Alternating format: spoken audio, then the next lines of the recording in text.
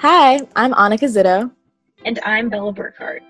And you're listening to Spilling the Tea with CCE.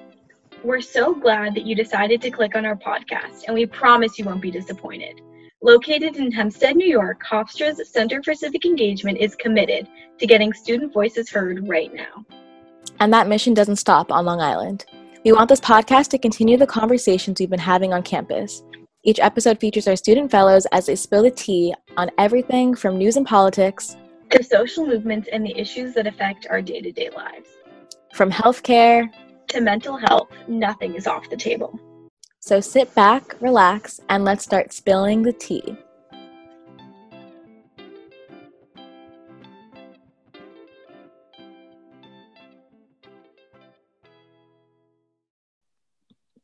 Hello, and welcome back to Spilling the Tea with CCE, the podcast created and led by fellows at Hofstra University Center for Civic Engagement.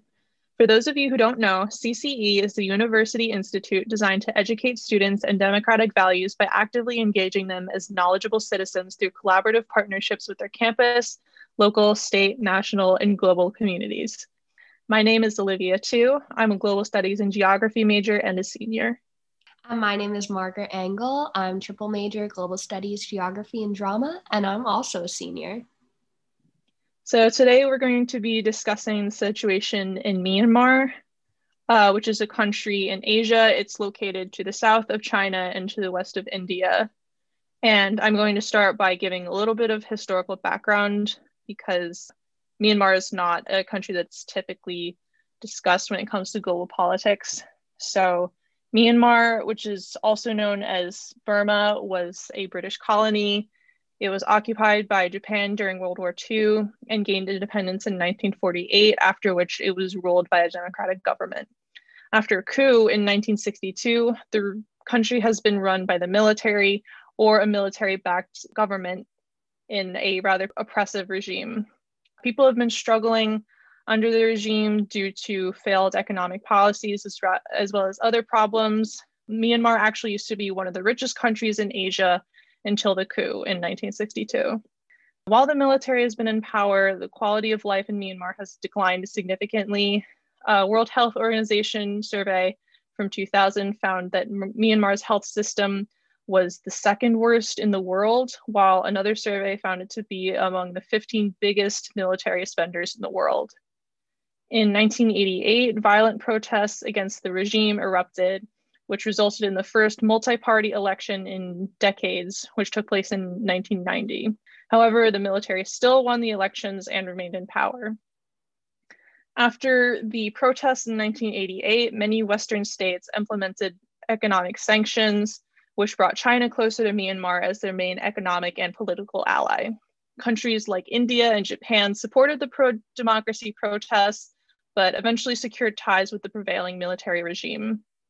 In 2011, when retired General Thein Sein became president, the government began to transition to less repressive policies, especially when it came to the media. However, this was not deemed sufficient by some. For example, domestic journalists have been arrested and attacked, especially for reporting on the military or the Rohingya. The Rohingya are an ethnic group residing in Myanmar that have been historically oppressed and marginalized. The recent violent attacks against them prompted wide criticism from around the world. In 2016, the National League for Democracy, or the NLD, took office as the first democratically elected civilian-led government in Myanmar since 1962. The president of the NLD, Aung San Suu Kyi, is widely revered by people in Myanmar, and she even won a Nobel Prize for her defense of democracy. However, she has still been criticized for things like refusing to condemn the violence against the Rohingya. However, she remains popular among the citizens of Myanmar. In addition, the NLD has also continued to reinforce laws that suppress freedom of speech, and the military retains significant political power, which is reinforced by the 2008 Constitution. In addition to this, there have been ongoing ethnic and religious conflicts, the most well-known being the violence against the Rohingya. So that was just a quick overview of Myanmar's historical background, which leads us up to the events of February 1st.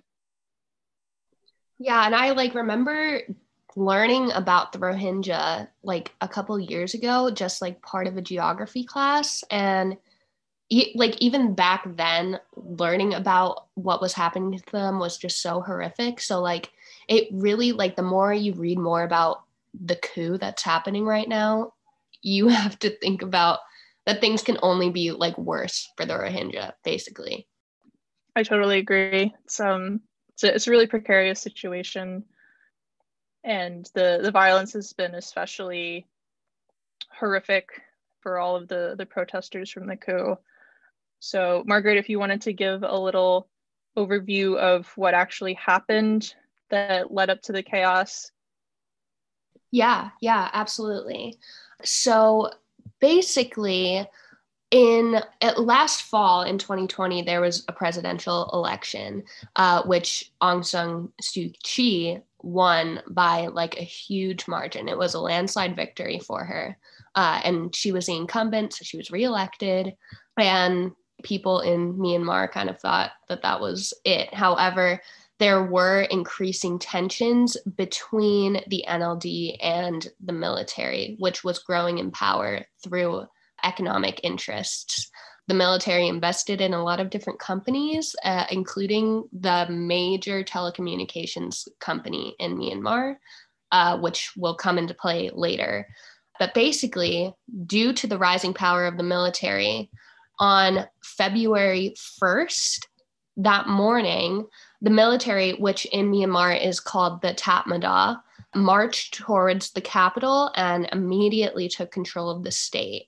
The only press release that morning from the Burmese press basically stated that Aung San Suu Kyi and other political leaders had been, quote unquote, taken. That includes 400 elected members of parliament who were put under house arrest in a government housing complex in the capital, which is Nay Pyi Da. So yeah, 400 people plus more were taken under house arrest. Immediately, there were widespread internet outages across the country, and the state-run Myanmar Radio and Television said in a Facebook post that it was unable to broadcast anything due to quote-unquote technical issues. Keep in mind, the military has a ton of profit stemming from the telecommunications company. So since then, social media outlets like Vimeo and Facebook have been trying to crack down on MRTV's spread of misinformation surrounding the protests.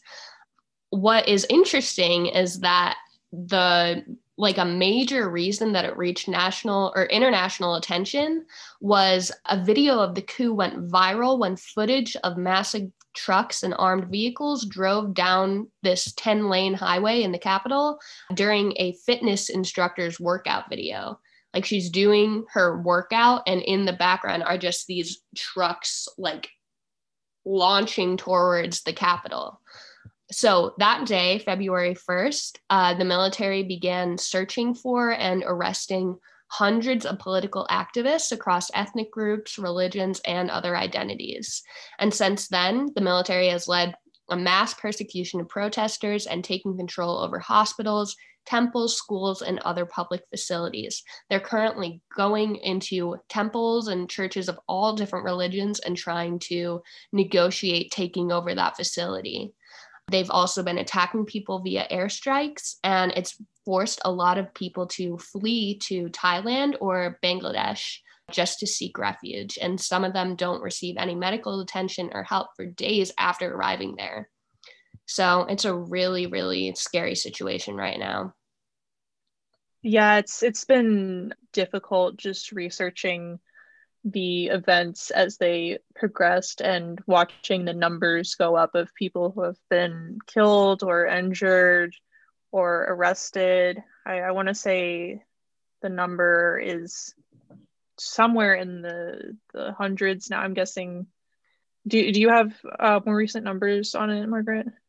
The latest death count that I saw was somewhere around 500, but I do know that over just the last weekend, 110 people at least were killed. And those are just the numbers that like the government has been able to report or media has been able to report.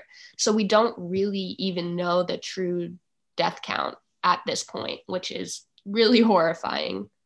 Right. And it certainly doesn't help that the military has so much control, like you were saying, over the telecommunications services and, the channels that they're able to use to spread misinformation and propaganda. Exactly. And so one might ask, who is the person who's mainly behind this? And that would be Min Aung Hlaing, who is the Burmese army general who was previously commander-in-chief of defense services for the military. He's been working for the military for decades at this point and has long refused to cooperate with the NLD, but basically just cooperated enough in 2010 to preserve his military power. And he has played a crucial role in persecuting the Rohingya Muslims in the Rakhine state. The UN has been watching him, the ICC has been watching him. He has been he's been criticized by media of just being racially motivated to persecute these Rohingya Muslims and ethnically motivated. He's been banned from traveling to the United States since July 2019. And throughout the 2020 presidential election in Myanmar, he consistently questioned the legitimacy of counting votes or basically criticized the government of counting votes and voter fraud. And he publicly vowed to accept the election results after casting his ballot, but obviously didn't do that. And so upon realizing that he lost, he immediately started accusing the NLD of voter fraud and took the accusations to court. And all of this is happening in late December, January. And in January, he threatened that if the accusations weren't addressed, that it wouldn't be out of the question to conduct a military coup. And so the day after he said that, the Union Election Commission, which was handling the case, deemed his accusations completely uncredible. And so the weekend before the coup launched, the military finally released an official statement saying that it will abide by the laws of the 2008 Constitution. Now, keep in mind, Myanmar has only been a truly democratic country since 2010.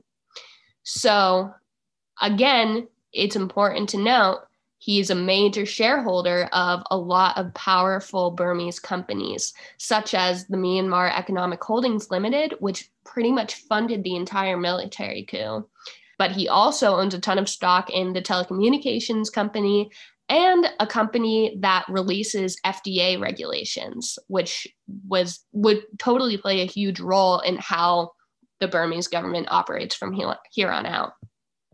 And so a lot of people are criticizing him of doing all of this just to have some power before he retires. He's older in age. He has a lot of different political connections, and he has a lot of stock in these Burmese companies. So those are all kind of clues that point to his desire to be in control.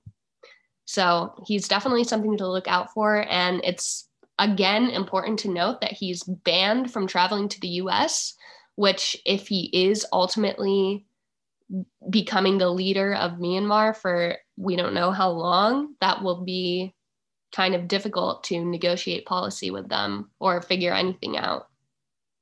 It's rather uncomfortably familiar to talk about the 2020 election in which the results were disputed by the losing party, which eventually resulted in a violent insurrection, which in the US thankfully did not result in a total overthrow of the government.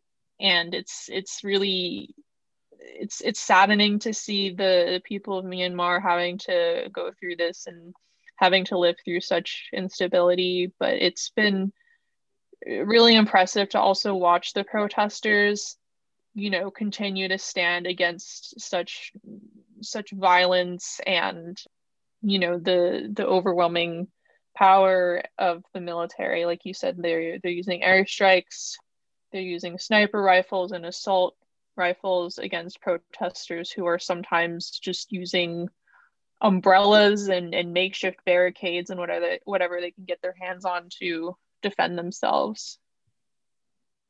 Yeah. The parallels between Myanmar and the US are really insane. And it just shows how truly vulnerable we are to something like this happening in our country. I mean, like we were pretty close. People stormed the Capitol. Our president accused us of voter fraud. And it just like, and it's insane how like people can still say that like you can't compare the politics of the East and the West when like it really just, there are so many similarities.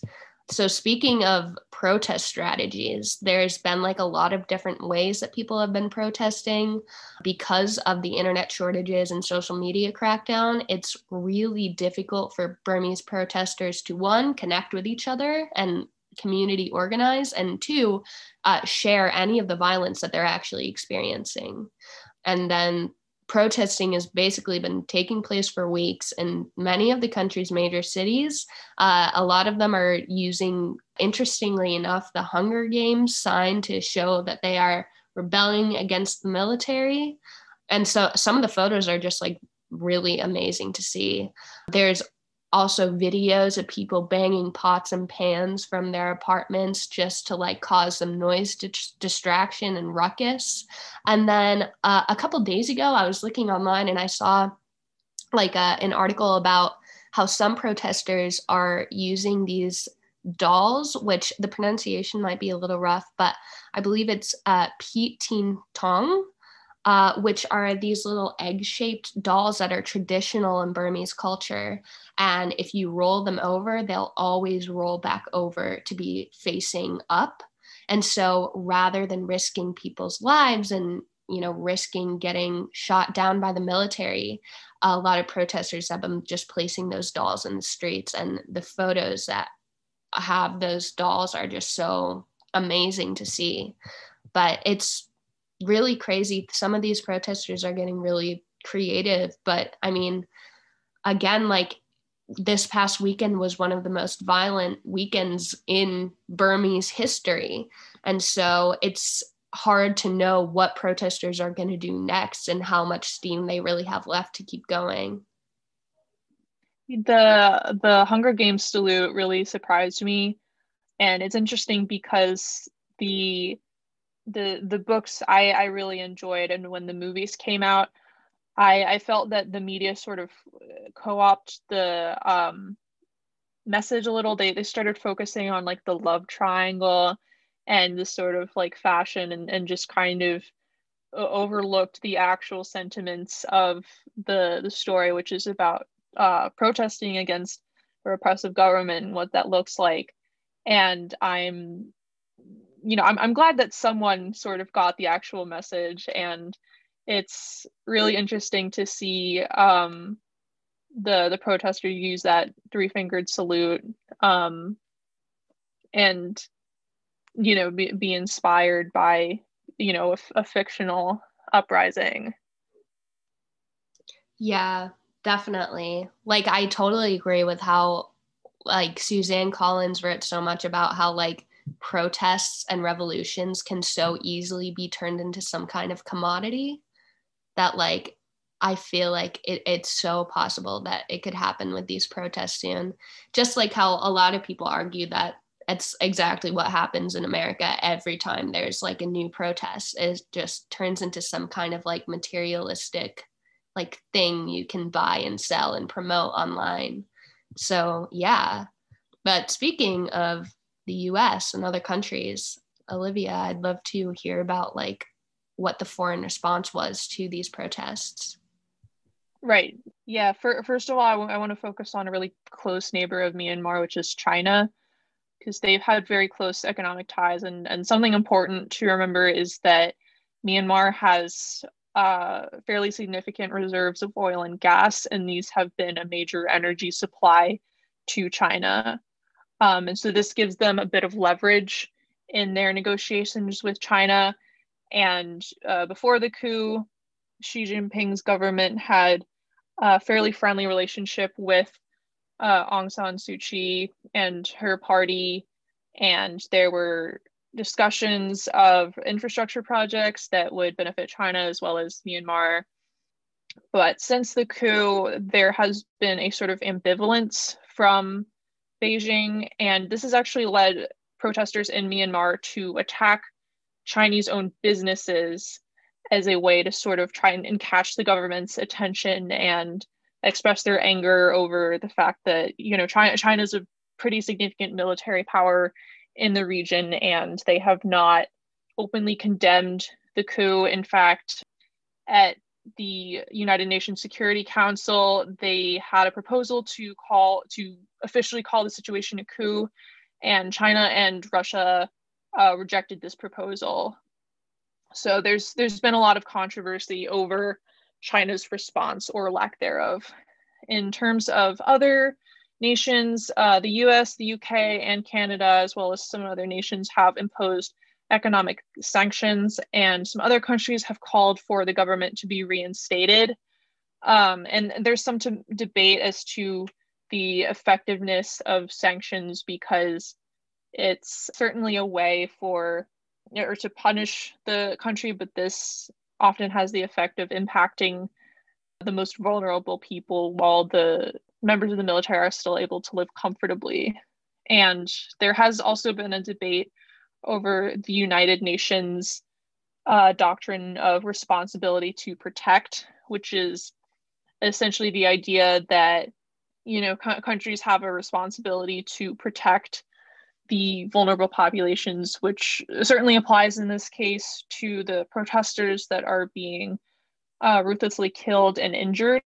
But it is a difficult situation in terms of what other countries can do to help the protesters without overstepping boundaries, because the last thing that we need is more imperialism in South Asia. But, you know, it's hard. Definitely. And like, you bring up a really good point about like the efficacy of sanctions. And, you know, even though sanctions are a non-violent way of tackling a global issue like this in a humanitarian crisis, it still ultimately affects poor people more than it would the military or it would the government. And so, you know, I've heard some people like even refer to sanctions as like a war crime in of itself, because it's not really helping anything. And I was reading about like the US's response specifically to Myanmar, and Biden said that he was going to keep the sanctions that he already had imposed on the government and possibly add more. But it's like, if you already had the sanctions in the first place, then like, who was that benefiting? Because it's certainly not the Burmese people, you know? It's just a tough conversation. Yeah, it's, you know, because you can argue that sanctions like don't do anything. It's more of a symbolic gesture than anything. But then it's like, how do you impose even stricter measures? Because I've seen some people talk about potentially arming the protesters, but then there's the possibility of that just turning into an all-out war, which is going to cause even more violence and death and instability, not to mention the sheer military strength that the current ruling party has. I was really surprised to find out that Myanmar's in the top 15 military spenders in the world, because they're not that big of a country, and I would not have expected that. But it really seems that in terms of firepower, the protesters are just outmatched, and I just don't really know what else there is to consider here.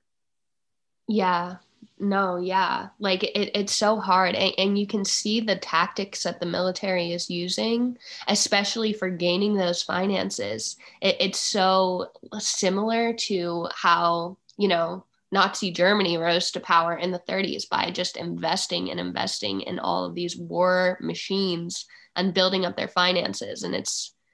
And so it's scary to see where this could go for the Burmese people. And you know, for the Rohingya too, as well, who are either fleeing to Bangladesh or who are going to be persecuted even more. So the future for Myanmar is definitely unclear. But yeah, it's hard to watch for sure. Yeah. And I mean, I don't want to like throw up my hands and say like there's nothing to be done, because I do think that it's important, as small as it is, to just keep an eye on the situation, which is why I'm really glad that we're doing this podcast, just so more people can know about it, because it's not something that's really making the headlines. But I would rather that the protesters in Myanmar know that people in the world are watching and wanting them to succeed. And possibly, I'm sure there are nonprofits on the ground that you can donate to contribute what little help that we can. And, keep an eye on social media, see what they're posting, what the situation is. And, as flimsy as it sounds, just spreading awareness seems to be something of a start. Definitely, because while Burmese people are still facing internet outages and still can't really log on to their social medias and post what's really happening, I mean, what we can do is post about it and try and spread awareness about it. So, yeah. Mm-hmm. Well, thank you, Olivia. This was a really great conversation. I feel like I learned even more, but I invite anyone who's listening to just take a deep dive and just learn as much as you can about this, because it's a rabbit hole of crazy, crazy information and a lot of history too. So yeah, a lot of our resources came from AP News and CNN and a lot of different other Asian networking and broadcasting places. So keep an eye out for that if you want to get some more information. And thank you so much for listening. If you're interested in continuing the conversation or learning more about Hofstra Center for Civic Engagement, well, you can find us on Instagram, Twitter, and Facebook at Hofstra CCE, or visit our website at hofstra.edu/CCE. That concludes this episode of Spilling the Tea with CCE. Thank you so much for listening. Be sure to connect with us on our social media. You can find us on Instagram, Twitter, and Facebook at Hofstra CCE, or visit our website at hofstra.edu/CCE. If you'd like to join in on the conversation, be sure to tweet us with the hashtag CCET. That's hashtag CCETEA. The music you've heard this episode was written and composed by Ethan Tauber. Fun fact, it even includes the chord progression C, C, and E. We can't wait for you to join us again on our next episode. Thanks for spilling the tea with CCE.